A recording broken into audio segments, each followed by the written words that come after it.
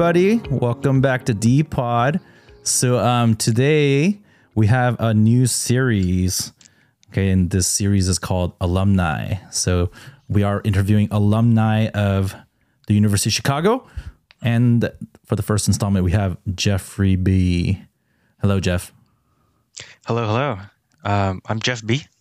And, is it B or by? I've actually heard you say it both ways. So I grew up saying Jeffrey by. So my full name is Jeffrey. But when my dad came to the U.S., a ton of people got his last name wrong because he worked in science, I guess. So it's like bi-weekly and all those and so they called him. So his name is Larry. So Larry By. And then they got it wrong enough times that he was like, screw it. My last name is By now. Nice.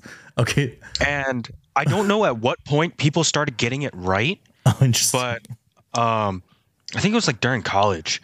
But it was around the time that I started going by Jeff. So if I say Jeffrey, I say Jeffrey By. But if I say Jeff, I say Jeff B. Oh, interesting. Okay. So I'm really confused. That's what it is. Got it. Okay. Well, I met you as Jeff B, so you will forever be Jeff B to me. So Jeff is, an alum from UChicago. What year did you graduate? 2021? Yeah, I graduated in 2021. Yeah, and he is now serving at our San Diego ministry. What is it? What is your guys' name over there now?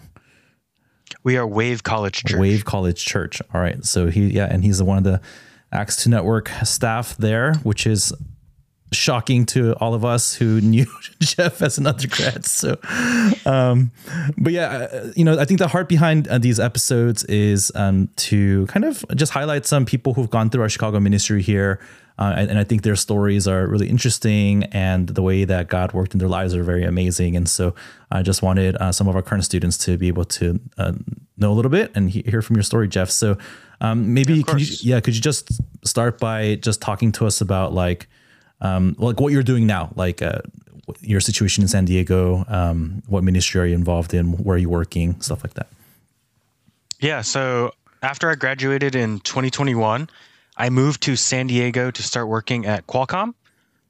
For those of you that don't know that's a large semiconductor producer. And so I work on their finance team in China pricing. After studying economics in college, I went into finance. And then since then, I've been actually for the last 2.5 years, I've just been finance, working China pricing. And outside of work, I think I guess all of the people at Voyage Church also know this too, but we're like co-vocational ministers. So like what I do outside of work is actually what my main passion is. And I think that, it's just an amazing opportunity to be able to minister to the current sophomores at UCSD. So I am a mentor for the sophomores at the University of San Diego, and I split my time there and do fraternity ministry as well at San Diego State. So I'm involved in both, and it's pretty cool actually. This past week we just did our holiday party with the San Diego State chapter, and we were able to like go in there and just like look at our year in review and be like, hey, what are we thankful for? How can we zoom out in the midst of finals and everything like that? Yeah, that's awesome. So was that holiday party like SDSU ministry in general, or was that for the frat outreach or? Specifically our fraternity outreach. Oh, okay. Yeah. So we went in and we actually held it at the chapter house. Oh, wow. How many guys would you say you have relationships with there?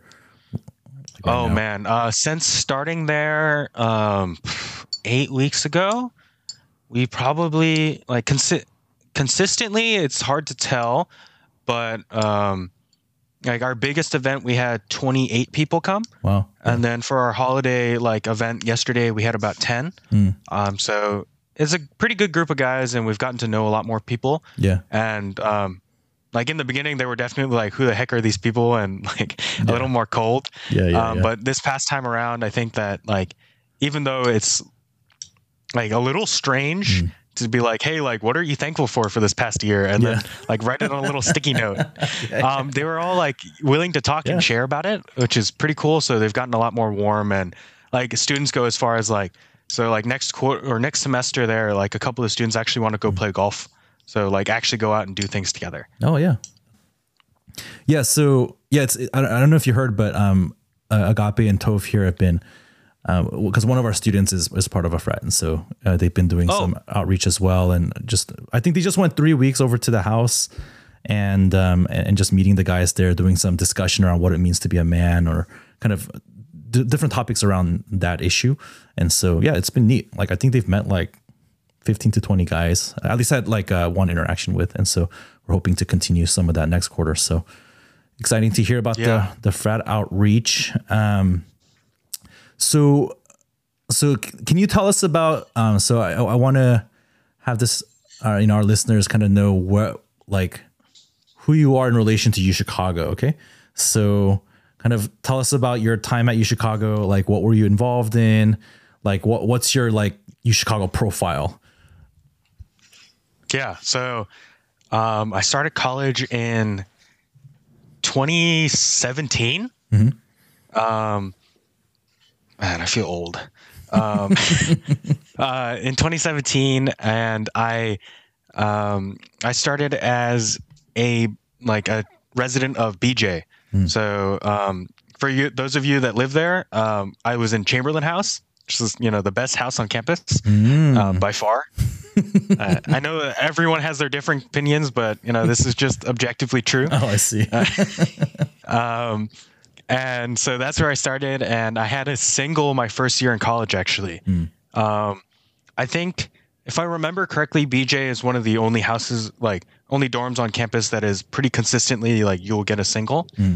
And so I lived there, and then starting off college, like most of you guys listening, I think, I was an economics major, and I think if I remember correctly, it's like 35% of campus is econ majors. Oh yeah. Mm-hmm. So like you can most of the time guess it right if you meet someone new. But my first year in college, I was an econ major, and then my second year in college, I tacked on a double major. So I was doing East Asian language and civilizations with a specialization in Japanese art history. And then, so those were my majors. I took a lot of classes with no overlap in either major, so that kind of sucked. But I really enjoyed both majors, and outside of like school, I was involved with groove theory. Although in my first year in college, they were known as Phoenix Freestyle. So those of you that know Jason Guba, Jason actually recently performed with groove theory. So I guess recently is last year, but recent. I mean, yeah, more recent than you. Yeah. Yeah. So Jason was part of that group, and that's actually how I first met Jason, I think. And then I was also involved in Greek life. So I rushed my first year in college. I rushed fall quarter, and part of a frat that's actually no longer on campus anymore. So we aged the chapter out during my fourth year. But yeah, so that's what roughly the extra stuff I was involved in. I was pretty involved with my house. So I really enjoyed that. Most people, I think, they're forced to stay in housing for 2 years now. I actually opted to stay that second year. I really wanted to be there, and I really liked my house. And so despite all my involvement with extracurriculars and like fraternity life, I decided to stay in my house because I really liked it there. Yeah. So that's some of your background at UChicago. Like, let's talk about how you first started getting plugged in or kind of introduced to our church. Because you were not Christian for most of college, I guess. For most of college. And we'll get into that story, but how did you first get connected to our church? Yeah. I guess he's kind of ancient now too, but there's this guy named Noah. One of the Stefan and Agape's college friends who helped plant the church here. Noah. Yeah. So Noah is my half cousin-in-law. Actually, I guess you can tack on long lost in front of that. Yeah. So So Noah's older brother is Isaiah, and Isaiah married my long lost half cousin. It's so random. It's so crazy. And so like through a weird series of connections, I had met Steph Kang, my long lost half cousin, a couple years earlier. And so when Noah actually came to plant the church in Chicago, she sent me a text and she was like, "Hey, like these guys are new in town, and like you can go check them out." And so, me being me, I decided to. I was like, "Yeah, sure. He's technically family, I guess. So I'll go meet him." And so that's how I first met Noah. And I think it was at Te Amo in North that they were doing boba outreach. And so I got to meet all of them there. And that was in your second year, right? Your second year. Yeah, that was my second year. Yeah. So Chicago Church was planted in 2018. And so that would have been your second year. And so I guess you got to know them just personally since you know Noah. And I think through Noah, you met some of the other guys like Stefan and Ben and some of these guys, I guess. So what are your early memories from that time? Like, what was sort of your impression of what these guys were doing? Like, because again, you had no background in this. And so I don't know. I'm just curious what your thinking was at that time. I thought they were really weird. Yeah. So like I came into college, no spiritual background, well, very little minus like the chapel I was forced to go to during high school. But so I went in with very little exposure. So I was very confused why a bunch of like software engineers or like people involved in software would leave Berkeley or SF or like the beating heart of what you would consider software to come to Chicago. And much less than that, like there were a group of guys, like I think there was 5 guys living in an apartment that I knew that most of them could afford on their own. So I looked at that and I was like, that's really weird. Yeah, it is weird. Yeah. More than just being weird, it was very curious because like here are a group of guys that like I'm looking at my closest friends on campus and I was like, man, I'm close with these guys, but like there's something about these guys' relationship that is like they are close. And it just felt different. And so I was very curious about them. Very like mind boggled, I guess. And like so I asked a lot of questions to Noah. I was like, why did you come here? Like why would you leave your nice SF coding job to come here to Chicago to like I know some of them I think found new jobs in Chicago when they came. Yep. So I was like, why would you go about doing that? Like, and Noah would talk to me, but it's like, I'm so convinced about what I believe that I'm willing to leave everything behind for it. And as I was talking with them, I was like, so like, why these guys? And we're like, well, we were close friends during college and we're trying to like figure out what to do with our next step in life. And then they were like, man, I want to do something crazy for God. And so here were 8 guys at Chicago with no affiliation to the campus, like trying to start a church. And so as weird as it was, as strange as it was, I was like, there is something different about this group of guys. And I think that's one of the reasons that like I stuck around to ask more questions. But early on, I remember Halloween during their second year there.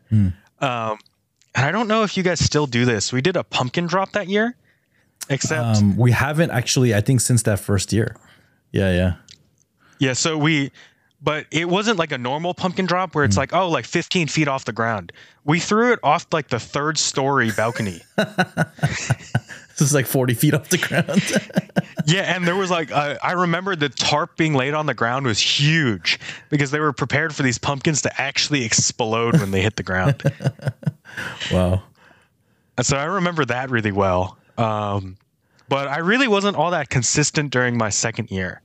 So like I didn't really come out. I maybe came to, this is going to sound really bad. I think I came to like 2 events in the beginning because I felt bad. Yeah. Makes sense. Because I knew that like it's really hard to start something if no one shows up. Oh, so I was like, sure, I'll come to something so you get like you have a warm body at least. Right. So out of pity for them, you showed up. Yeah, a little bit. Yeah.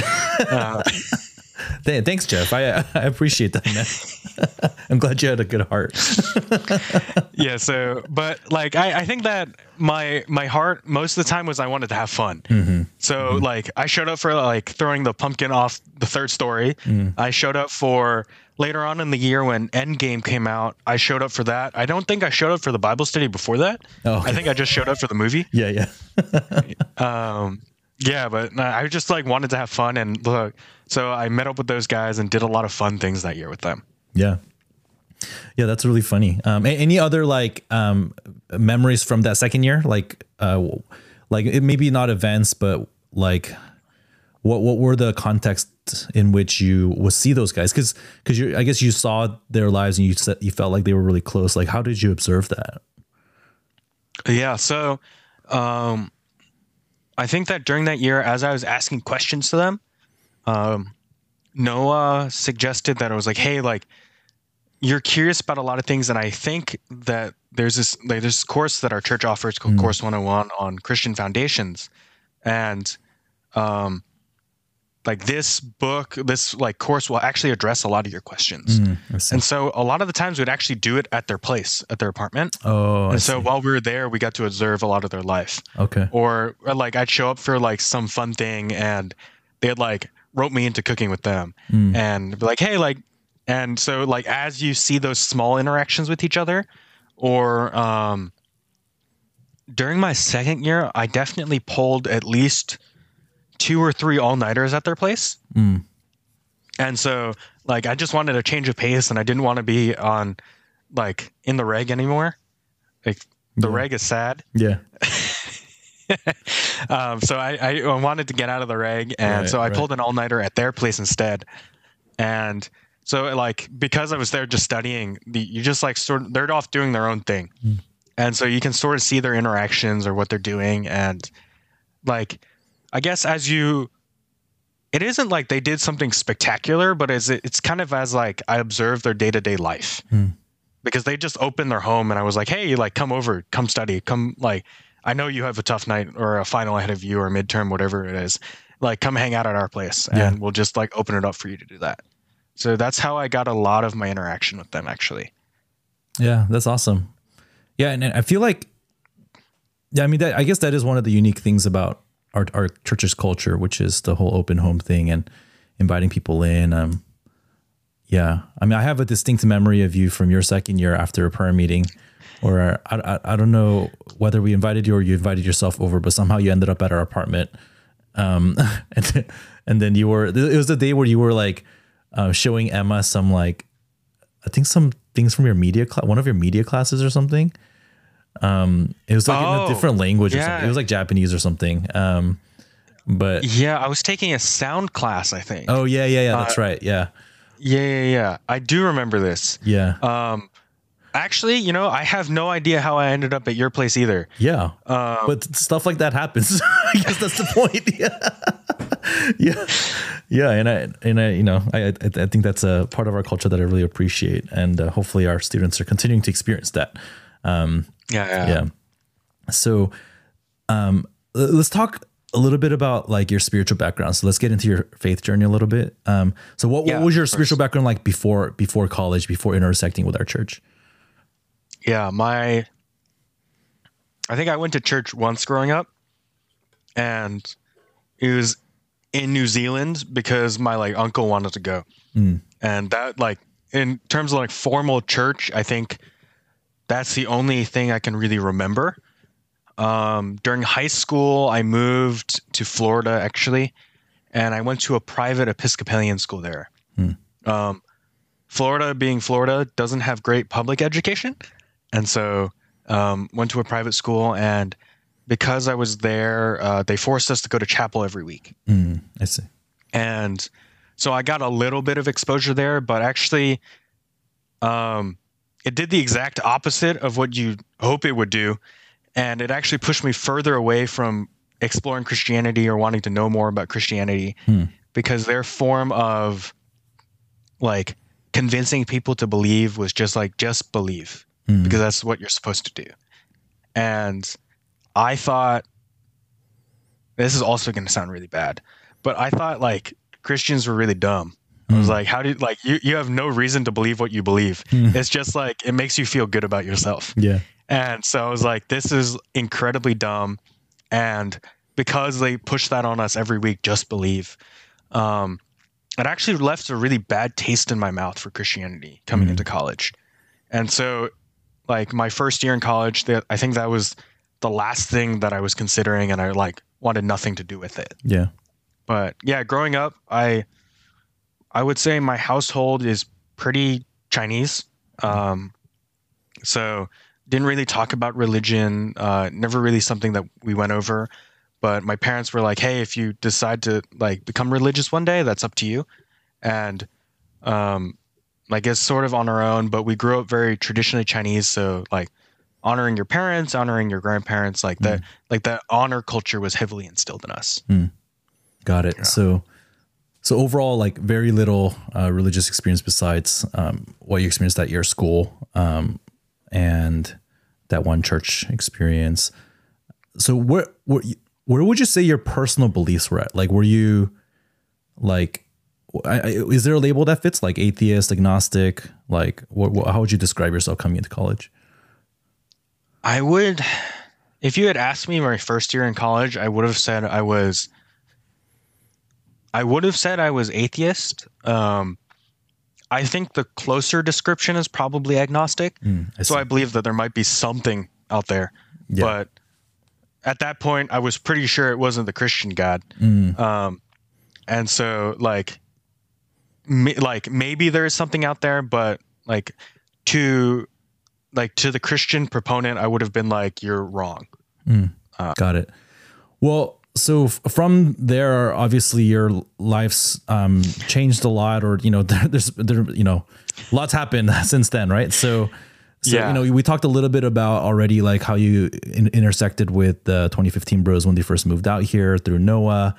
Like what else happened there? So what was the turn? What got you start getting kind of spiritually interested? Yeah, definitely. I think that as I came into college, as I mentioned before, one of the things that I wanted to do was like have fun. I think that's one of the things that I really like thought I wanted and like wanted to pursue to that extent. My idea of fun at that point was just like going out, partying, and like seeing the world for what it's worth. Like trying everything at least once. And I think that's one of the things that really encaptures my first year in college. As I mentioned, I also grew up in a pretty restrictive like household. I don't know if restrictive is the best word. I grew up in a really Chinese household.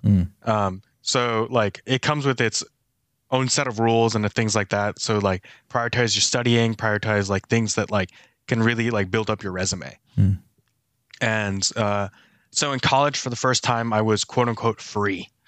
And so I did whatever I wanted. So like in rushing a fraternity, I was part of a really small Sigma class. So I rushed Sigma Phi Epsilon, so Sig Ep on campus at that time. And so for Sig Ep, they preach to you that like instead of when you rush, you're supposed to be, for a lot of fraternities, you're a pledge. For Sig Ep, when you join, you're called a Sigma. And so unlike most fraternities, you're not supposed to have a like hazing period, or like hazing altogether is like banned, but like you're not supposed to have any pledge period that like denotes like if you don't do this, you won't have membership. Now that is technically the way it's supposed to be. But I think that because of the norms that come with like fraternity life, at that point, a lot of what we experienced, even though it was quote unquote voluntary, was very similar to what a lot of people experience as a pledge process. And I think that it's only on looking back that I can say that. I think during that time, I would have been like, oh yeah, like I chose to do that. And like, it was like 100% voluntary and all these different things. But I guess I can't take that back. It was like it was voluntary, but I think it toes the line of what most people would consider as like pledging nowadays. I see. But because of that, I got really close to my Sigma class. So we were a group of 4 guys, and so we went through like thick and thin together. Like whether it was like helping clean before parties or doing door duty or like watching like we grew to like really watch each other's backs. And we got really close. So actually, one of the guys, I definitely wouldn't have passed my first math course in college if it weren't for him. He really pulled through. Like we would work together, and he would like help me out a lot. I definitely should not have been in that math class. For those of you that took it, I guess it's Math 161, Honors Calc. Definitely should not have taken that class.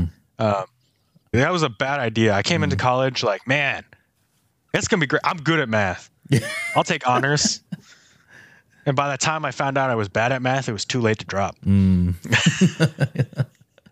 But I got really, really close to those guys. And so during my second year when I met Noah and everything, like I still had close ties with them. And Noah began to like I got closer to Noah over the year, whether it's coming over, pulling all-nighters, like spending time with him, eating meals.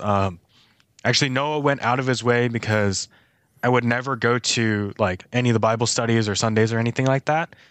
He went out of his way to like try to do a little bit of like Bible reading with me. And I think it was through those little things that I did with Noah that I got really close to him, or got really close to like the guys living in Kimbark that year. And like as I got close to them, I think that I began to see them as like reliable adult figures in my life. Like they're put together, they're grounded in something that's not just themselves. And like I didn't realize that would become something that I really needed until my third year in college. So as I was talking about before, I was really close to my Sigma class, and during my third year in college, so October, I guess it was right when third year started for me. Yeah. One of my Sigmas, one of my Sigma brothers, actually, he took his own life, and so he was a professing Christian, and for like during that time, like when I found out what happened, I can tell you exactly where I was, who I was with, and what I was eating. So I guess you guys moved to Robust later that year, but I was having coffee at Robust with a good friend of mine from the dorm, and like I can tell you what table I was at and everything like that. And like when I found out that he had taken his life, like my whole world basically fell apart. Like he was at my house 3 days earlier, and he was like hanging out, laughing, and from everyone's perspective, he was a happy guy. And like there was nothing that would hint at that in his life. And like when that happened, like there was some part of me that like looked at the pain and everything and just like what I was going through, but like not just that, like what he must have gone through in order for him to be like, that is the only way out of it. And I desperately wanted something else to be true, actually. If my beliefs at that time were true, what that meant is like the 20 years that he had lived, like it just all gone in an instant. Yeah. And like his entire life, there was nothing more to it. And I remember feeling so lost. And the first call I made was actually to Noah. I had no idea what to do, like where I should be going or anything like that. But I knew that like I needed to talk to someone.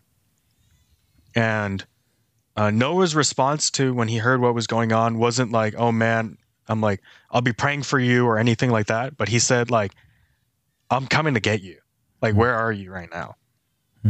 And I didn't know this until years later, but Noah was actually like supposed to be on praise that day, and he like left to go pick me up, and then like everyone is like at church and I'm late, and so everyone's like, "Where's Noah? Like Yeah. he's gone." Yeah. Yeah. But I do remember that. Yeah. Yeah. and so like I guess like knowing like a single person that like that moment that I was like going through something, Noah like was like, man, that is so much more important. And he came to get me, and like I began to experience this like peace around people that were grounded in something outside of themselves. And it wasn't necessarily that like I wasn't able to commiserate when I was with my other friends in my fraternity. It was like in the midst of all of that, somehow like there was great peace when I was with like those guys and praying, and like somehow there was something more to it. And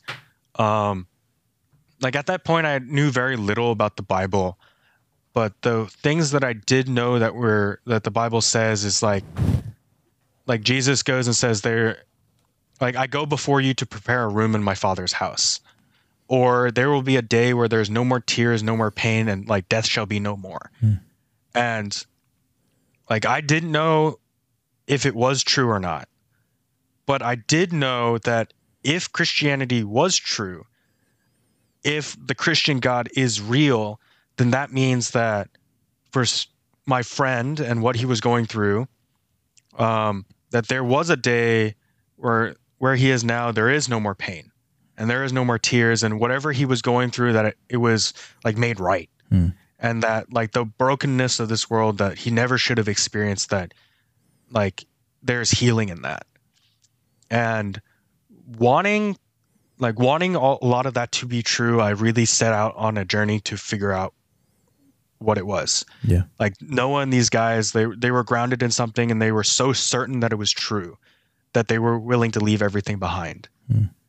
And then it talks about peace. It talks about like redemption and all these things. And I'm like, man, like, what if it is true? And so I really started searching that quarter for like, yeah, is the Christian God real? And is there more to this life that these guys live? Yeah. Thanks for sharing that. I know,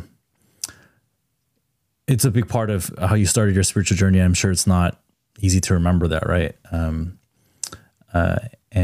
Yeah, though it was, maybe a dark period in some ways. Yeah, it is the thing that caused you to seek.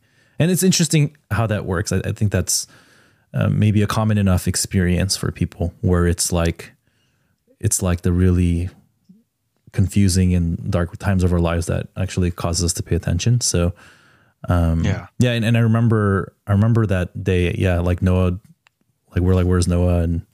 And then, later, I heard from him, I think we prayed together. And then I just remember, like, I just have some vague memories, but I remember you started coming to prayer meetings. I think you were like, cause our prayer meetings were sort of like for our staff at the time, and we didn't expect a lot of students to show up, but like, I remember here was Jeff B, like, here's this non-Christian frat bro, and he's just coming every week to prayer meeting. Right. So, and I figured, like, and I think we've talked, we talked here and there throughout that time, but, just that I think you needed a space maybe to kind of process what you were going through. And I think maybe you experienced peace there when you were there, and even maybe vicariously through other people. Do you remember what helped you the most during that time? And kind of, maybe we can go from there to like kind of the point at which you actually decided to become a Christian, which, happened some months later, right? What was actually helpful for you during that time?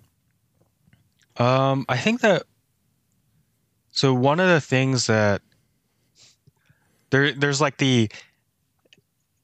this talk that I think was given really shortly after my friend passed away, on the problem of pain. And I think the guys, Noah, Stefan, like all the like the Chicago bros could have gone over the logical like side of things, like how God could allow such things in this world, like thousands of times with me, and it really wouldn't have mattered.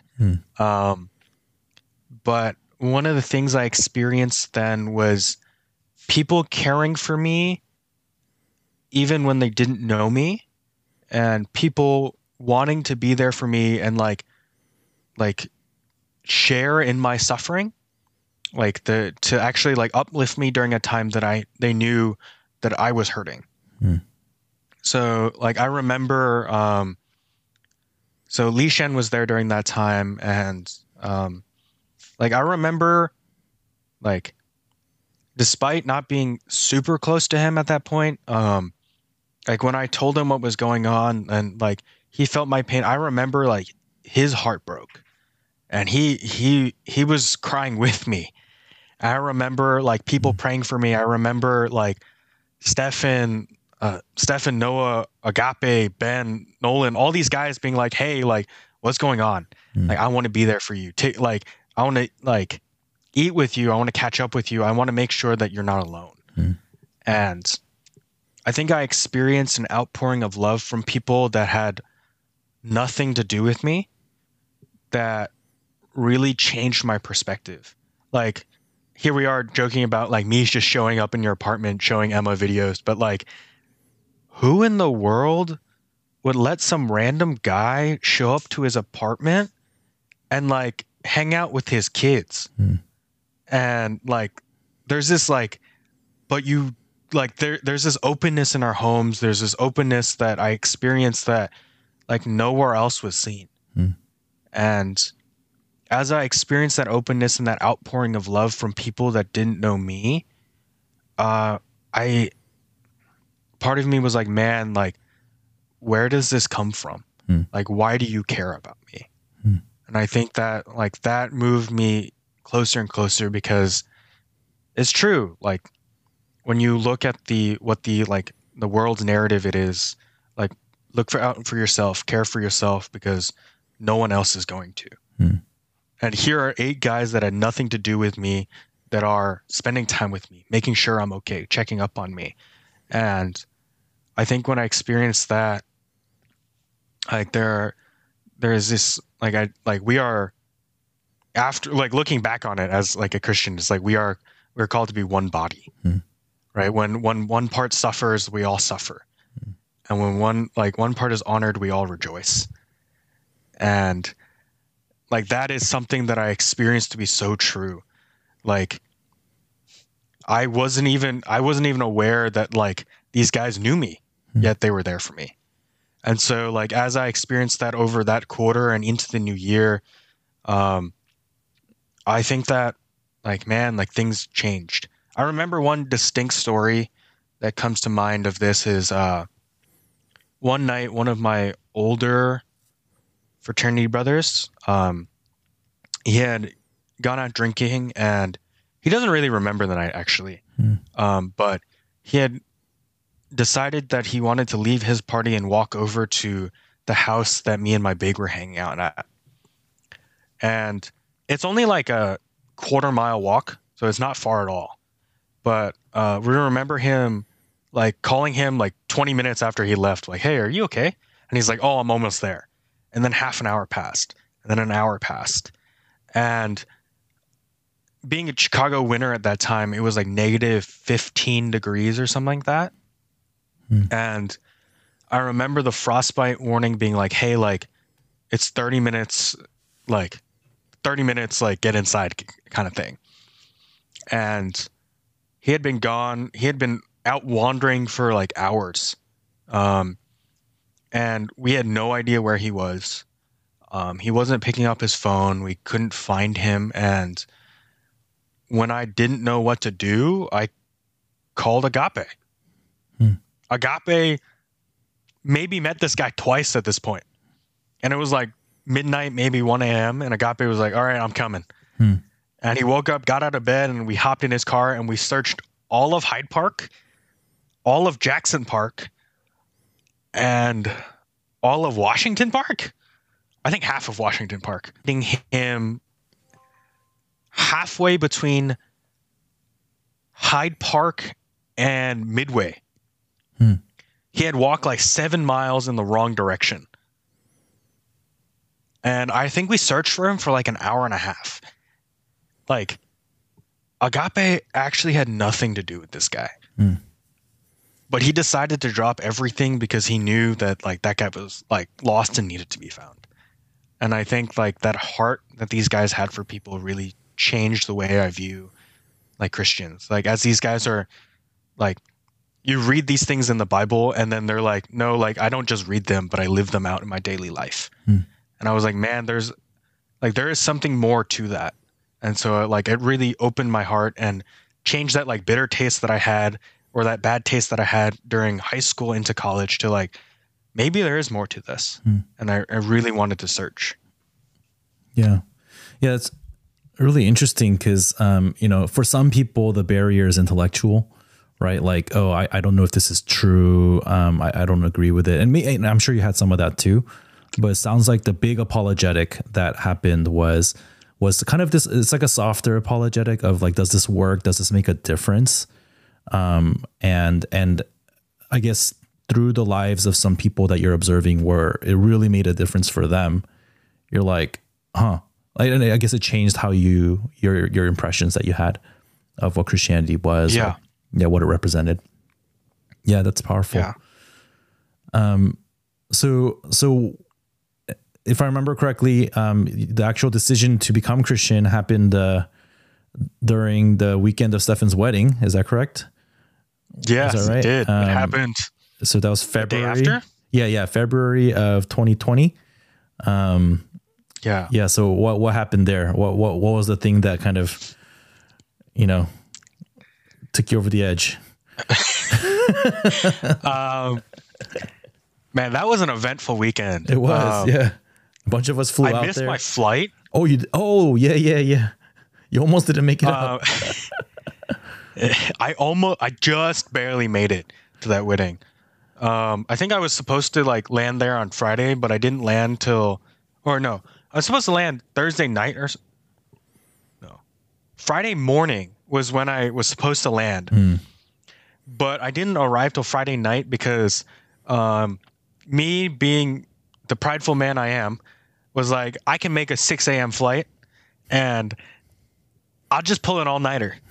And I think it was like 2 a.m. or 3 a.m. I was gosh, I could use a 5-minute nap. Oh, gosh. And I think those are the most dangerous words you can ever say to yourself. Like, I could use a 5-minute nap. Yeah. And I think I woke up after my plane had taken off. Nice. But that's a whole nother story. Yeah. But I remember going out there and there's this really impactful Bible study that they were doing. And it wasn't even like from a Bible text. Oh yeah, that's right. I forgot about this on Friday night. Yeah. There was a Friday night Bible study. It was called Real Talk. Real Talks. Yeah, like REEL. Real Talks. Yeah. Yeah, on Finding Nemo. Yes. And I forgot who was actually giving the Bible study. If I remember correctly, it was my friend Nick Yu, I think. Well, thank you, Nick. You helped a lot in my spiritual journey. But he had given, like, as he was going through the talk, he equated God to Marlin, the dad in Finding Nemo, and like Marlin searches the entire ocean to find Nemo. And he had said that as we're living out like our lives, that's what God is doing to us. That he is chasing us endlessly just so that he can like have a relationship with us. Like when Marlin gets to Nemo, his first thing isn't like, why'd you do that? Like, you're dumb. It was like, you're okay. Like, I found you. Right. And like, that's what God does for us. Like through people, through everything in your life, like that God has been chasing you endlessly just so that he can have a relationship with you. And like, I think weddings are a time like always that I'm like, you recollect a lot of things. Like when going through like Stefan's wedding, they were talking about all the people in his life, all the relationships, and like how he got to where he was today. And it caused me to recollect and think about like my life and how like during one of the darkest points in my life, I had a community. And it didn't have to be that way. These 8 guys that came to Chicago when they had no reason to be there were originally, I found, slated not even to go to Chicago. I think they were supposed to go to Pennsylvania. Yeah, to Philadelphia. Yep. But like last minute change, they somehow ended up in Chicago. And I would have never gone if Noah hadn't somehow been my long lost half cousin-in-law. Yeah. They would have been just some random group that I was like, they have nothing to do with me. Right. And like even more coincidences throughout life, all these different things, right? Like somehow that I have this group. And like, man, then there was this picture that became so clear that like God was chasing me, actually, that he wanted to know me. And it wasn't because God wanted to like condemn me or something, but he's like, no, are you like, I want to be in a relationship with you. I want to be rightly relating with you. And I think it became really clear, but the things that were missing were, I really thought I needed to be perfect before I became Christian. And I thought that like, this idea that I think I talked about with agape at that point was, like, imagine if you had like every day of your entire life, you'd like walk past someone and like spit on them every day. And then one day you were like, oh man, I am so sorry. And then the next day you did that exact same thing. Like in my mind, I'm like, how can I forgive someone like that? And like, if someone had wronged me for, at that point was like, I think I was 20, like 20 years of their life. And then one day they were like, hey man, I am really sorry. And like, can you ever forgive me? Like, can we have a relationship? I'm just sorry. And then the next day they did exactly the same thing. Like there's like, I knew that like in my own heart, like, how could I do that? Yeah. Like if I can't forgive someone, how can like, I couldn't imagine a picture of a God that could forgive me. And then the other half of it was, like, so there's a how could God forgive me? And then the other side was because like God can't forgive, like how can a God forgive me? I need to be perfect on the other side or else he won't forgive me again. And I remember being in the car with Agape. And actually, I think Agape had gotten engaged the week before, or the day before. I forget when he got engaged. But we were hopping in his car and he goes, hey, Jeff, I'm really tired, man. I was like, can we just talk? And he was like, I was like, sure. Like, what do you want to talk about? And he's like, well, there's 2 things. And he's like, well, the first one is obviously you getting engaged. And then he looked at me in the second one and he looked at me right in the face and he was like, why aren't you Christian yet? Nice. And yeah, just straight shooter. Straight up, and yeah. I told him these things that I was struggling with, these concepts. And I remember him like looking at me and not being like, oh yeah, like just like, you know, yeah, like you'll work through it. But him being like, actually, like I still struggle with like for those of you that know Agape and his story, that like he had a gaming addiction for a long time. And it's still something that he struggles with. And I remember him telling me like, hey, like I struggled with that before and I still struggle with it now. And it's something that I will always struggle with. But he left me with a phrase during that time that will always stick with me. And it's something that I actually now, as I mentor my students, I give to them. It's God doesn't expect you to change for him. But I hope that one day you'll want to change for God. And he had told me like for his story and like where he came from, it's like, yeah, like God knows every hair on our head. He knows the darkness in us as if it were light. But he still chose to die for you, knowing the things that you won't even admit to yourself. Like there's a God that loves you so much that he's still willing to die for you.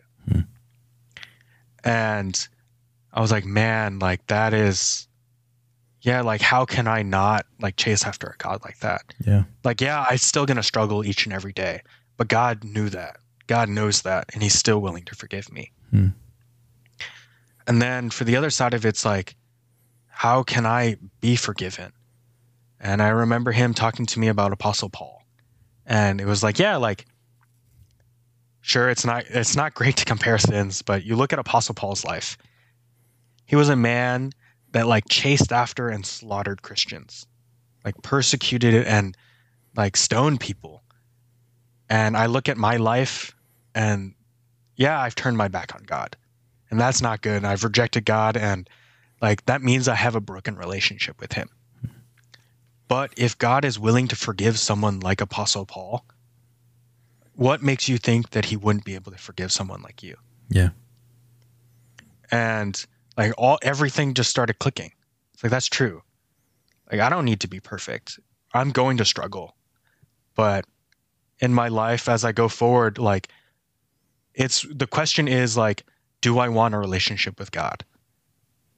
And at that point, I knew God was real. But yeah, it was no longer about like appeasing God or like wanting to be in his favor. It's like, no, do I want to connect with him? Hmm. God has been chasing me, and he put people like Agape in my life. And so the question isn't like, how do I be perfect? It's, do I want to relate with him? Hmm. And so everything aligned, and I was like, yes, of course. Hmm. And so I decided that I wanted to like become Christian, but I didn't know what to do. It's like, Yeah. it's like, what is this like? Now that I am like sure, I want to take the step, but what does that actually look like? Mm. And Agape, he was borrowing someone's car, and I have no idea why this guy actually owns this, but he had a little business card with the sinner's prayer on it. That's awesome. And Agape cleaned the car because he had borrowed the car to go propose to Marie. Mm. And so he just happened to have it. Yeah. And so I was like, all right, I'm ready. And we pull off the highway, and it's like at that dog park next to the exit. Yeah. On the way to Berkeley. We prayed. On the way there, and we prayed right there. And I think I was like 30 minutes late for my first ever church service as a Christian. Nice. Yeah, that's so awesome. And I just remember a bunch of us were at the airport, and then we get a call from you, and then it's like, hey guys, I decided to become Christian. And we're like, what? We were like, yeah, this is about right. Yeah, we were like, a bunch of us were at the airport, like there together. And then I just remember Lishan saying, like, starting to, what did he say? Oh no, he said, I just want to run around and start screaming right now. And we're like, please don't. We're at the airport terminal right now. You're gonna get us kicked out. Yeah, but it was a joyous occasion. I think there were many people crying when we heard that news that you finally gave your life to the Lord there. So yeah.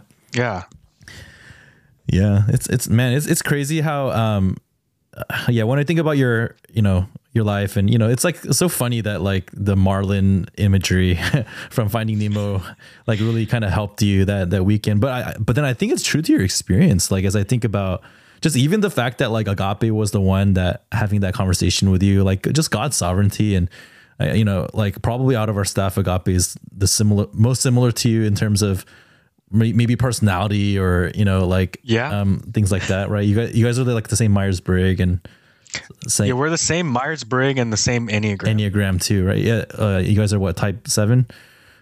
Yeah, we're ENFP type 7. Yeah, so yeah, and then just him being able to relate with your struggle in that moment and speak very personally into it, and like I just feel like God has been pursuing you through people in your life, and so. Yeah, just really thankful for that. I think, so as you think about the rest of your college days, so after you became Christian, so you had about a year and a half left of college. As you think about that time, like what comes to mind for you in terms of like how you had to figure out how to live out your faith now, right? I mean, man, like, again, you came from a pretty, pagan background, if I may say so. And then you became, and then you became a Christian. So what were some like difficult things? Like what was like a spiritual low point or something that was difficult as for the rest of college? And then what was like maybe a spiritual high point as you think about trying to live out your faith in college? So I'll answer that in reverse order. I'll start with the high point and then talk about the low. Yeah. So as you had mentioned, I became Christian in February, and then COVID hit. And I remember being really like isolated during COVID, and like most people were. And during that time, I think it was Noah, Agape, Ben, and Nolan actually invited me to live with them at Uni House. Oh yeah. Yeah, that's right. Yeah. So I lived so I packed up, I moved in with them, and I think it was one of those moments where like in my heart, I'll always look back on it as like a really sweet time. So I had just started my Christian walk. I had no idea what it meant to be Christian. I just what the daily life should look like. Right. And all of these guys just like took me under their arms. And I think living with them, there was a routine of like, yeah, you should do your devotions, or we should pray, and like stop being a potato, and stop being a potato. I think you've seen this too. Like I have this like I become one with the couch. And yes. And so so during COVID, it was like, yeah, like doing these things and like establishing this like, yeah, as a Christian, like there are certain things like you should like yeah, what does it mean to rightly relate to God? Well, it means that you should want to have conversations with him. So what does that look like? You should pray. And like, okay, how does God speak to my life? It's like, it's not just a one-way conversation. Well, it's through people and then his word. So actually, how do you do that? You read his word. And so like, there was these little things that began to ingrain themselves in my life that actually became like a really sweet point. Yeah. And like the high point of all of that was I actually got baptized in June during that time when I was still living with them. And so like, I remember being able to celebrate with them. I remember getting dunked in Lake Michigan. And then redunked in Lake Michigan because it was you and Noah that dunked me. And then the rest of the guys I was living with wanted to dunk me. So as I was walking back to shore, I remember getting picked up by Nolan. I can't remember who else, but I remember getting picked up by Nolan, like superhuman strength in that moment, you know, Nolan, and getting redunked into Lake Michigan. Yeah. That was fun. Yeah. And I remember just being able to like, yeah, it was just like actually celebrating with them. Yeah. I remember barbecue after too. That was pretty good. Yeah, that was really good. Yeah. And I think that actually established a lot of rhythms in my life that even carry forward to today. Like the knowledge that there are certain things in my life that ought to be prioritized. And like, as a Christian, like, yeah, I should want to pray. I should want to take in God's word. And so I'm really, really thankful for that time, because I think otherwise I would have been pretty directionless in the beginning of my Christian walk. And so I was able to like jumpstart it because I was living with them. Yeah. And then I remember that summer. Oh man, that summer was the virtual Thailand mission trip. Oh yeah, that's right. And I remember like that being a lot of fun. And then afterward, we extended it to teach Course 101 to some of the students out there. And like, I just remember these things building on top of each other. And then like Jason and I spurring each other on, and we read the entirety of the New Testament together that summer. And like that like 6 months of my life is like, man, like that's like a highlight of the beginning of my Christian walk. Yeah. Like, if it weren't for those 6 months, I think the time that came after that would have been even more like debilitating than it was. Yeah. Which brings me to my low point, actually. So in September of that year, another one of my Sigma brothers actually ended up taking his own life. So that was about 11 months after my first brother had taken his life, and I remember being really angry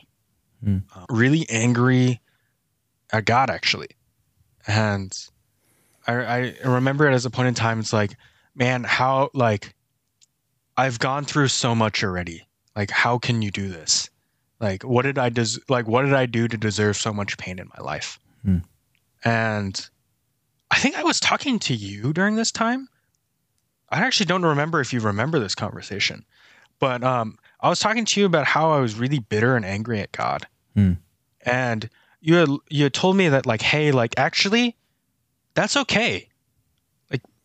Like feeling bitter, feeling angry at God, like God wants to hear about your highs and lows. He wants to know when you're angry at him. He wants to know these things, and like raise it in prayer. Talk to God. Like, a relationship isn't just when things are good, it's when things are bad too. Hmm. And I remember going through that and then, like, being like, God, why? Like, what happened? Like, how can there be such brokenness in this world? Hmm. And I remember that time being a very pivotal moment in my life, actually. So my second friend that passed away, he wasn't Christian. Hmm.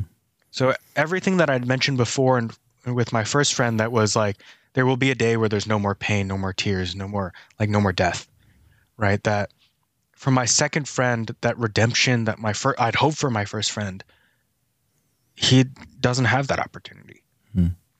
And I remember looking at that and being like, man, that is like, if I have this good news, if there is a possibility for an eternity where there is redemption, there's hope, how can I not share this with people? Yeah. Because I've lived it. There is such great pain in this world. Hmm. There's pain that is, like, when we feel it, is like a 1,000 pounds on our chest. We have no idea how to deal with it, and it destroys us. It eats us from the inside out. And yet, I have a story of hope for the future.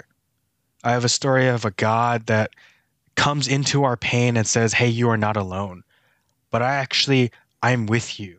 Hmm. And I redeem your pain with an eternity, that in light of an eternity, even the pain we experience in this lifetime is just a blip. It's like a grain of sand on a beach. Hmm. Like, somehow, like, that is what, like, hope I have in the future. And how can I not share that? And it isn't that I came to that, like I knew, like, man, I want to share my faith, and I want to continue living this life, but I was still grappling with, like, man, like, how can this happen? Yeah. And that low point is sort of bittersweet for me, actually. So during this low point, I got to experience, like, the love of, like, the 2015 brothers, you, like, all the Chicago staff. And, like, yeah, at this point I had more relationship with you guys, but, like, the outpouring of love doesn't make sense. I remember I was driving back from the airport, and I had dropped another one of my brothers off the airport, and I was coming back, and I just found out about the news that my friend was hospitalized and likely passing away from an attempt on his life. And I remember not being able to see straight because I was crying. I remember just everything falling apart. Hmm. And I called, at that point, it was Stefan. I called Stefan and told him what was going on. Hmm.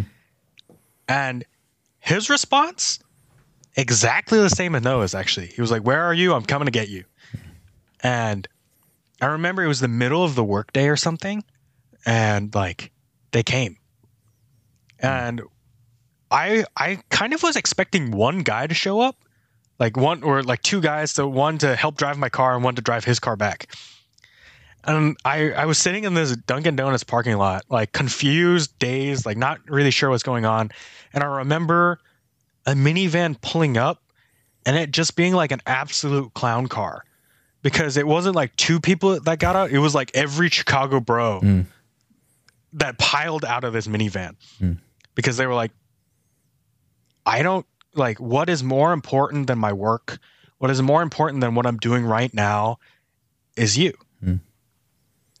And so I remember all of them showing up. And the next day when I had actually heard the news that my friend had passed away, I told Stefan, and it, like, again, it was the middle of the day, and all of them showed up. Like I was at my apartment, I had told Stefan, and in less than 10 minutes, everyone was there. They had all parked, they'd all like piled into my apartment and being like, hey, like, let's talk, let's reminisce, let's be family. And like, yeah, through that time, I struggled a lot with mental health, with depression, anxiety, and almost didn't graduate because of it, actually. Yeah.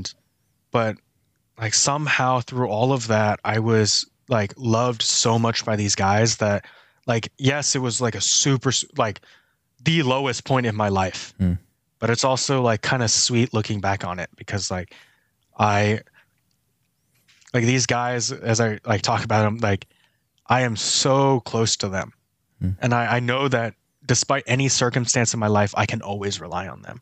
Like even now, I call Stefan, I call you, I call Noah, like we still catch up.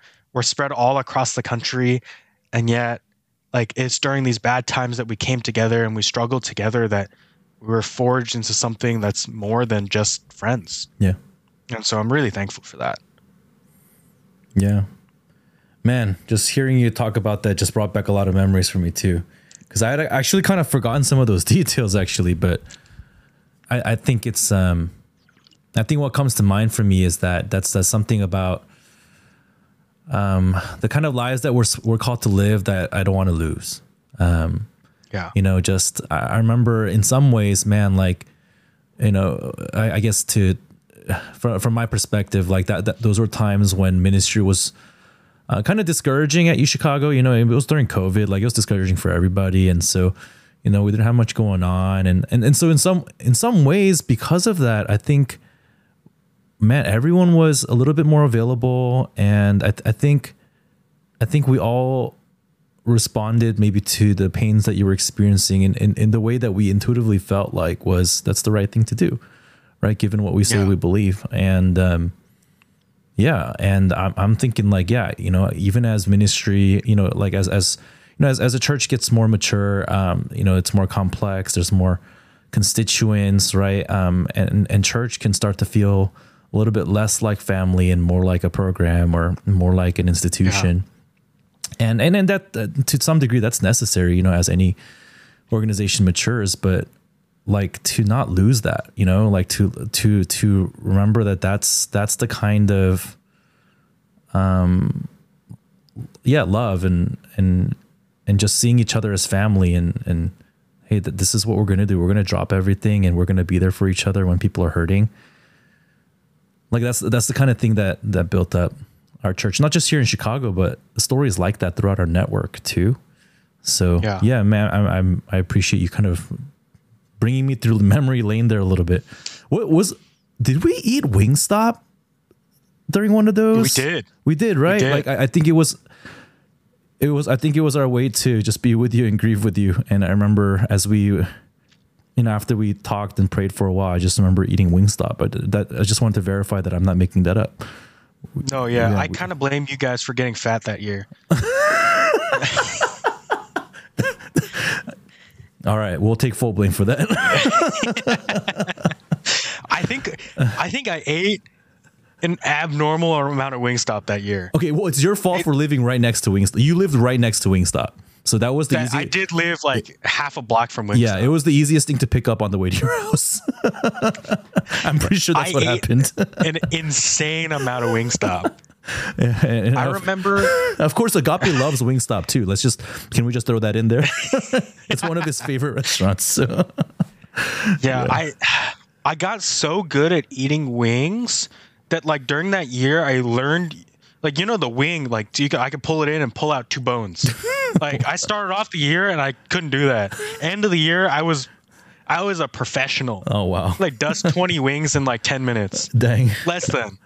Wow, that's so funny. Oh man, yeah, it's good. It's good to kind of think back on these memories. And man, there's a lot I want to talk about with you. And I know there's a bunch of topics that we had talking about that we're not going to get to today.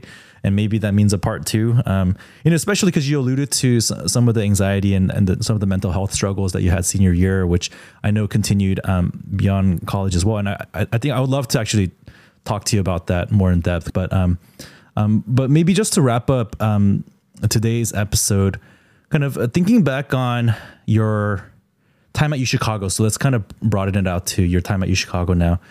But like, what do you remember with fondness from your time at the University of Chicago, just as an institution, as a, of higher education? And then what would you do differently about your time here? Like now that you've had a couple of years to reflect on your experience at the university here. Yeah, I think that, man, UChicago is, I mean, like the descriptions of it going in are like, UChicago is where fun goes to die. It is where hell freezes over. My favorite one recently that I heard is, does it work in, it works in practice, but does it work in theory? Yeah. So coming into Chicago, it's like, man, like you're taught to think in a way that is different from a lot of institutions. You're taught to be skeptical of literally everything. And like, it doesn't matter what's written, how it's written. You're taught to rip it apart to its very core and build it up.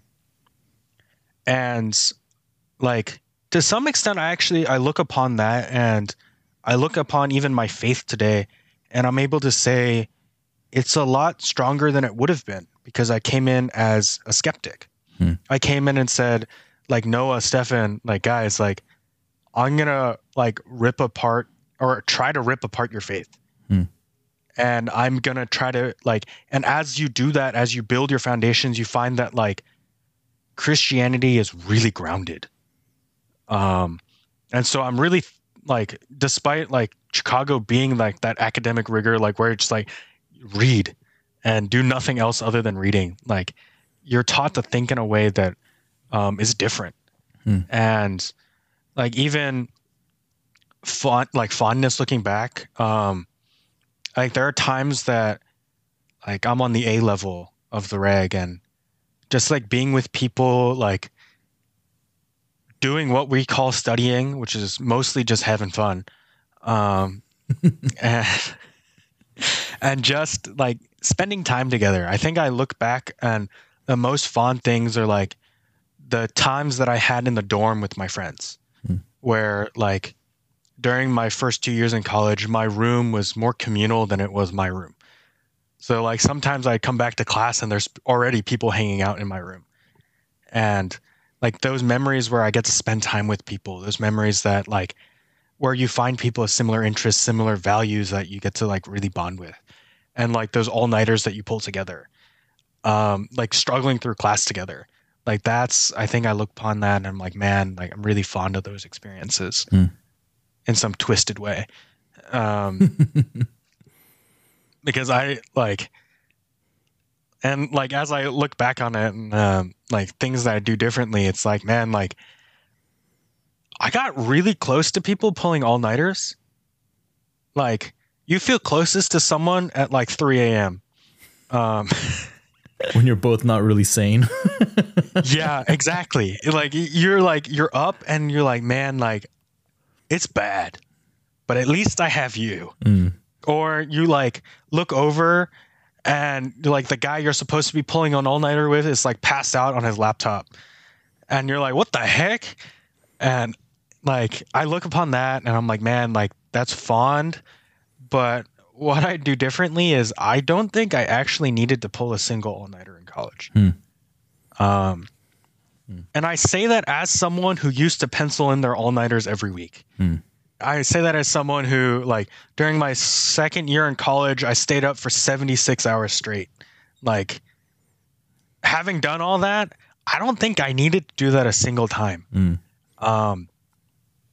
Because the truth of the matter is, I don't, like, now in the working world, and I know everyone says this, but, like, your grades don't really matter. Like, the difference between, like an A or a B plus or a B minus in that one class is not going to make or break like the job you get. And that's right. Yeah. Like I look at my job now, economics, I studied that. I've used less than 1% of what I've learned on the job.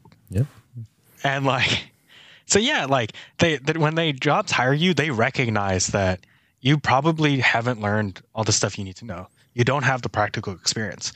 But what they're looking for is someone that like they will want to work with every day, that asks the right questions. And so like when you go through that and when you learn to be skeptical and yeah, like when you learn to ask the right questions, like you come into the working world and you're like, yeah, like things are different and I don't need that A plus or A minus or B or C to like tell me what I am or what I'm worth. Because like even as I like look back on it, like no one cares that I had a 4.0 in East Asian language and Civ. Like it's never gonna mean anything in my entire life. Yeah. Like actually. But what cares, like what matters is like actually spending time with people. Yeah. And so I think I do that differently. I think that I'd prioritize relationships more. And maybe that's my soft-hearted because like I lost 2 friends in college or something like that. But I think looking back on it, like even now, like the dorm friends that I have were spread across the country. My fraternity brothers and I were spread across the country. Even like my mentors and I from college were spread across the country. Like there's a level of like, man, I did not appreciate how easy it was to spend time with people and to grow in relationships when I had them in front of me. Right. Yeah. So I think that's the one thing that like, as I go back, like, man, I'd really do that differently. Yeah. Yeah. Thanks for that perspective.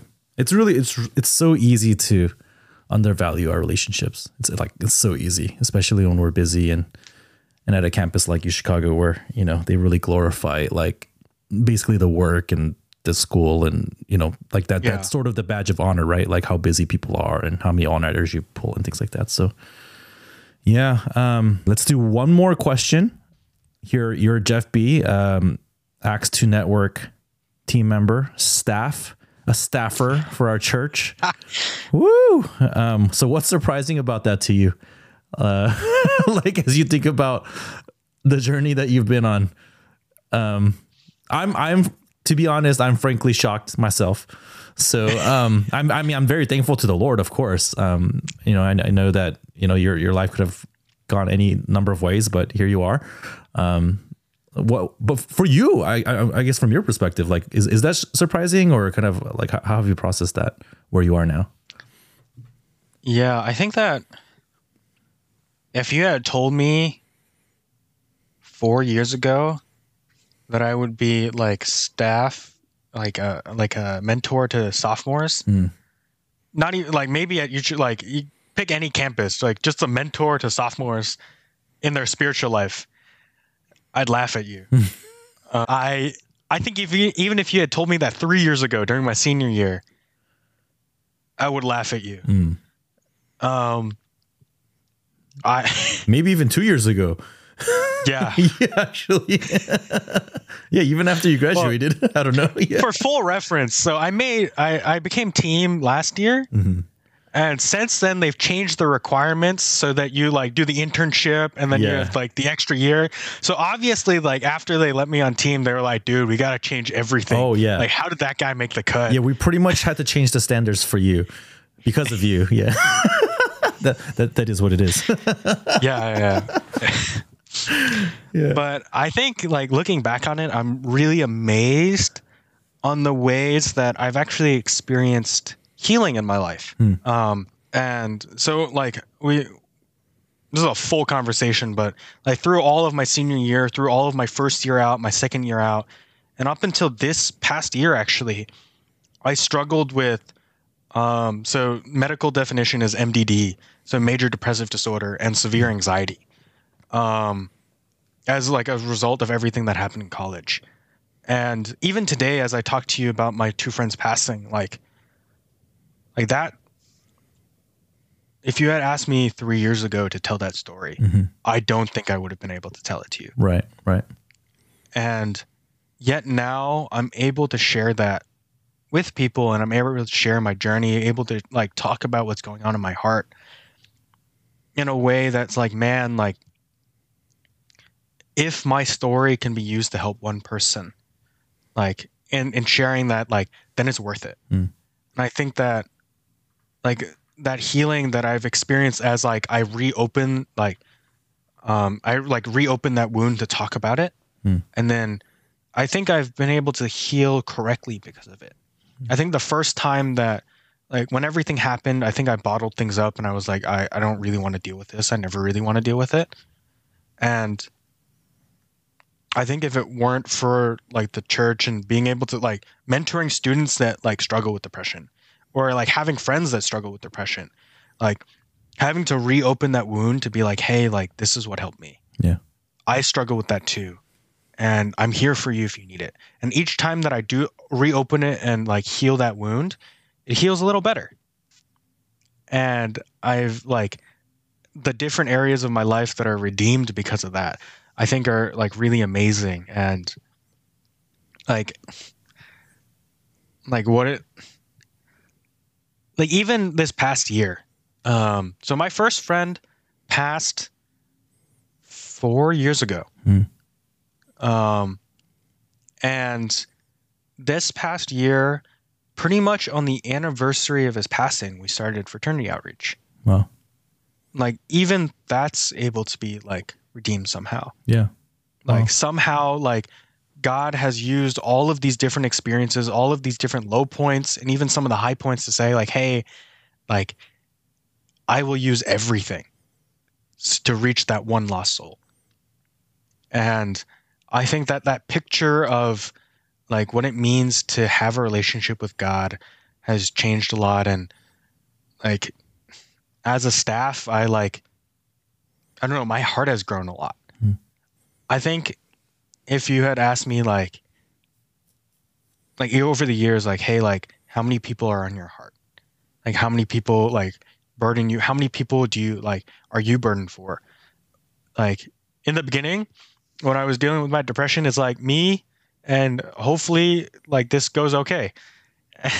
And over time, it's become so many more. Yeah. And like, I think about all the students that I'm like, oh, I need to get a care package for him, or, oh, he's going into his first final season and I need to like, I want to be there and help him too. And I think my whole perspective on life changed from like, it's about me and how I make myself successful, how I use other people for my good, to being like, hey, how can I help you? And I think that shift in perspective has changed my life in a lot of ways. Yeah. I actually don't know if I answered your question, but it's all good, man. That's what I'm going with. Yeah. Amen. Amen. Yeah. I'm blessed by that. Yeah. It's amazing. I think it's amazing indeed how God's, healed you and giving you new purpose. So yeah. And then I'm thankful he's redeeming all the parts from your past. You know, I was so encouraged when I heard that, you know, you were starting up the frat outreach thing at STSU. So, yeah. Any questions for me? I usually give chance, for people to ask a question or two at the end. Anything that you're curious about, maybe, you know, in our relationship or anything like that. So, yeah. So for those students, part of Voyage Church, we do like course 101, 201, 301. I did 301 as a one-on-one with you. Is that right? Yeah, I did course 301 as a one-on-one because I didn't have any peers. So I didn't have anyone in 2021. Yeah. Oh yeah. Uh-huh. And so I did it just with you. I'm kind of curious, like coming into that time, you like sort of knew me, but like the impression you had of me was like the guy who's like sleeping on your bench while he's supposed to write his testimony kind of guy. Yeah. So what was your perspective going into that? And then what was it coming out of it or now? Yeah. Okay. So just so I get my facts straight before I answer the question. Yeah. Did we meet at your place? I'm trying to imagine where we met. We met once at my place, but we mostly met when you were living on in Woodlawn? The Kimbark, the new Kimbark. Yeah, Nukenbark. The Nukenbark. Okay. Yeah, yeah. And we probably met like in my office or something, probably. Right? I'm trying to, oh man, I can't. We met in your, we would have, Kata would cook us food, and then, or Kata would cook you food and I'd just eat. Yeah. I think I ate so much of your food that year. Oh yeah. It was awesome. So, yeah. And we met at your place a couple of times. Yeah. Yeah. So, okay. So here's what I do, because I actually don't remember some of the details, but here's what I do remember. Okay. Because I just remember, yeah, because I think you went through like a kind of a crazy conversion experience, sort of like rapid growth, because you were sort of, you know, the kind of that period that you were living at with the guys. But at the same time, I think we were highly aware that, you know, like you're someone who had like very, very little church background, right? Your lifestyle was like very not Christian. You know, if I may say it that way, right? And so, yeah, they were like different. So, you know, we knew that, you know, like the sanctification process is going to take some time, right? But it's sometimes it's unclear, like what to tackle first, or what, you know, like, you know, because it just depends, like on kind of how the Holy Spirit's leading your life. And so, so I remember being slightly confused constantly about what the next best thing would be. Right. And I think the attempt at doing 301 with you was because 301 is a lot more practical issues in Christian life. And so I think from my perspective, I didn't know where you were going to be after college. And I'm like, well, it'd be nice to talk to you about these practical Christian life things Makes sense. before you graduate. Right. Because again, like, and at the time, like 301 is probably the best content that we had for that, or the best framework. But here's what I remember. I remember feeling as we went through it that it was too much for you. And I don't know if that's actually how you felt, but I started to get the sense that it was too much information, too many things to start changing, because I guess the information that you're getting is by nature convicting, because if you're not doing the things that the material is describing, then you would feel convicted by it. Right. And so then maybe a little bit too much of that, like back to back, and all these areas that you suddenly need to grow in can be slightly overwhelming. And I think that was also the period at which we started to get a sense that you were starting to really struggle with your mental health. And I think through Stefan, I was getting some data like, hey, like, you know, it seems like Jeff's kind of struggling with whatever. And so like I remember at some point we stopped doing 301. And that was the reason. It was sort of to make room for the more immediate thing that you needed help with, which was, at least from my perspective, we needed to just give you that kind of presence. Like we just needed to be a community around you. Like, you know, like Stefan and, you know, the guys who were ministering to you just needed kind of some time with you. And then I think later on, I think what you did with him was something a little bit more directly related to the mental health, anxiety stuff. But yeah, from my perspective, that's what I remember about that period, that making those shifts. So does that kind of check out with kind of some of your memory around it? Yeah. I remember never finishing 301. Mm-hmm. Yeah. I don't think we ever finished. Yeah. Shocker, you know, team member. No, I mean, you know, they had to change all the requirements. That's why they changed the requirements. Now it's a requirement. See, it's fitting the narrative. Yeah. I remember never finishing. Mm-hmm. I remember, man, this is a whole nother story, but I remember like the one big step we took during that time was like becoming sober. Mm-hmm. Oh, and, yeah, that's like, right. Yeah. Cutting all that stuff from my life. I remember the prayer time at Lake Michigan. Yes. Mm-hmm. Yeah, I remember. I don't remember the sequence of events. I just remember like you're like, okay, like you need to make this decision to become sober. And so we were like, we should do something like to commemorate that, or like something drastic. Yeah. I remember that. And then I remember eating Taco Bell after. Oh, see, like again with the fast food theme. Yeah. Yeah.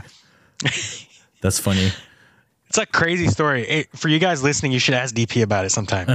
Yeah, we won't talk about it on the air, but yeah. This is completely unrelated to anything, but because we're talking about how we ate so much, through our recent DT in Hebrews, I was joking with our staff that Hebrews 13:9 should be our key verse for this winter here in Chicago, and it says the second part of that verse says, It is good for the heart to be strengthened by grace, not by foods, which have not benefited those devoted to them. So, just a thought there. Yeah, I've been on the receiving end of the food has not benefited me. Yeah,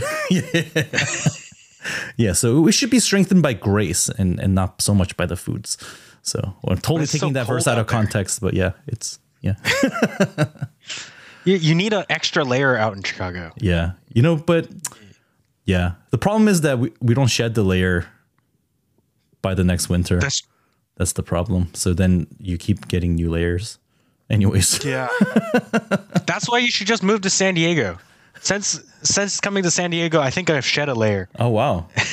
It's nice. I mean, it's 70, 72 degrees all year there. So yeah. Yeah. It's perfect all year round. Nice. Well, any last thoughts, Jeff, before we close this? Any straight thoughts that you would like to share? Oh man. I think for the students listening, actually, I don't know how many students actually listen, but good number of them. Yeah, good number of them. Yeah. I think that one of the things that, and maybe because I'm Asian, and so like the growing up, like you don't really talk about your mental health, you don't talk about what you're struggling with. I think that as you go through college, especially at UChicago, where the thing is like, what's your next grade? When's your next internship? You're talking about your next internship before your last internship even ended. And like in that culture of like cutthroat, somewhat snakiness, it's hard to be open. It's hard to open up to people about what's actually going on in your life or if you need help. And I think that's as small as like, hey, I need help studying, or I don't know what to do. Like, despite, DP being DP, he's got a master's, like, ask him. And like all these, like there's so many people that can help you in your life. And it's like, it's not just school, it's your spiritual life, it's your mental health. It's like everything. As small as like, I have no idea how to cook. And like you don't get there unless like someone sees you like horrendously burn a pan and then they're like, oh man, I need to help you. Yeah. Unless you like talk to someone about it. Right. Yeah. And so like, I think that when it comes to our weakness, we're often like, man, I need to hide this from people. But I encourage you to talk to people. And I encourage you to open your lives up, because in doing that, like even outside of like spiritual things, like I think that you find that there is a lot of great things that comes from that. And so like for you guys at UChicago, that is super isolating. And I don't know if they still do this, but for us in our first year during our orientation week, they taught us how to make eye contact with people. So like in that kind of culture, like, man, like talking to people is like, can be so immensely helpful. Yeah. So I highly encourage you guys to do that. Yeah. Yeah. That's a good word, man. Appreciate you taking time out to hop on, and we'll hopefully have a part 2 to get into some of the more details of your post-grad experience. So that'd be awesome. Yeah. Dang, I can talk all day. That's most UChicago students can. All right. Thanks everybody for joining for this first installment of Alumni, and hopefully we can get some more on. But yeah, thanks Jeff for making time. Yeah, of course.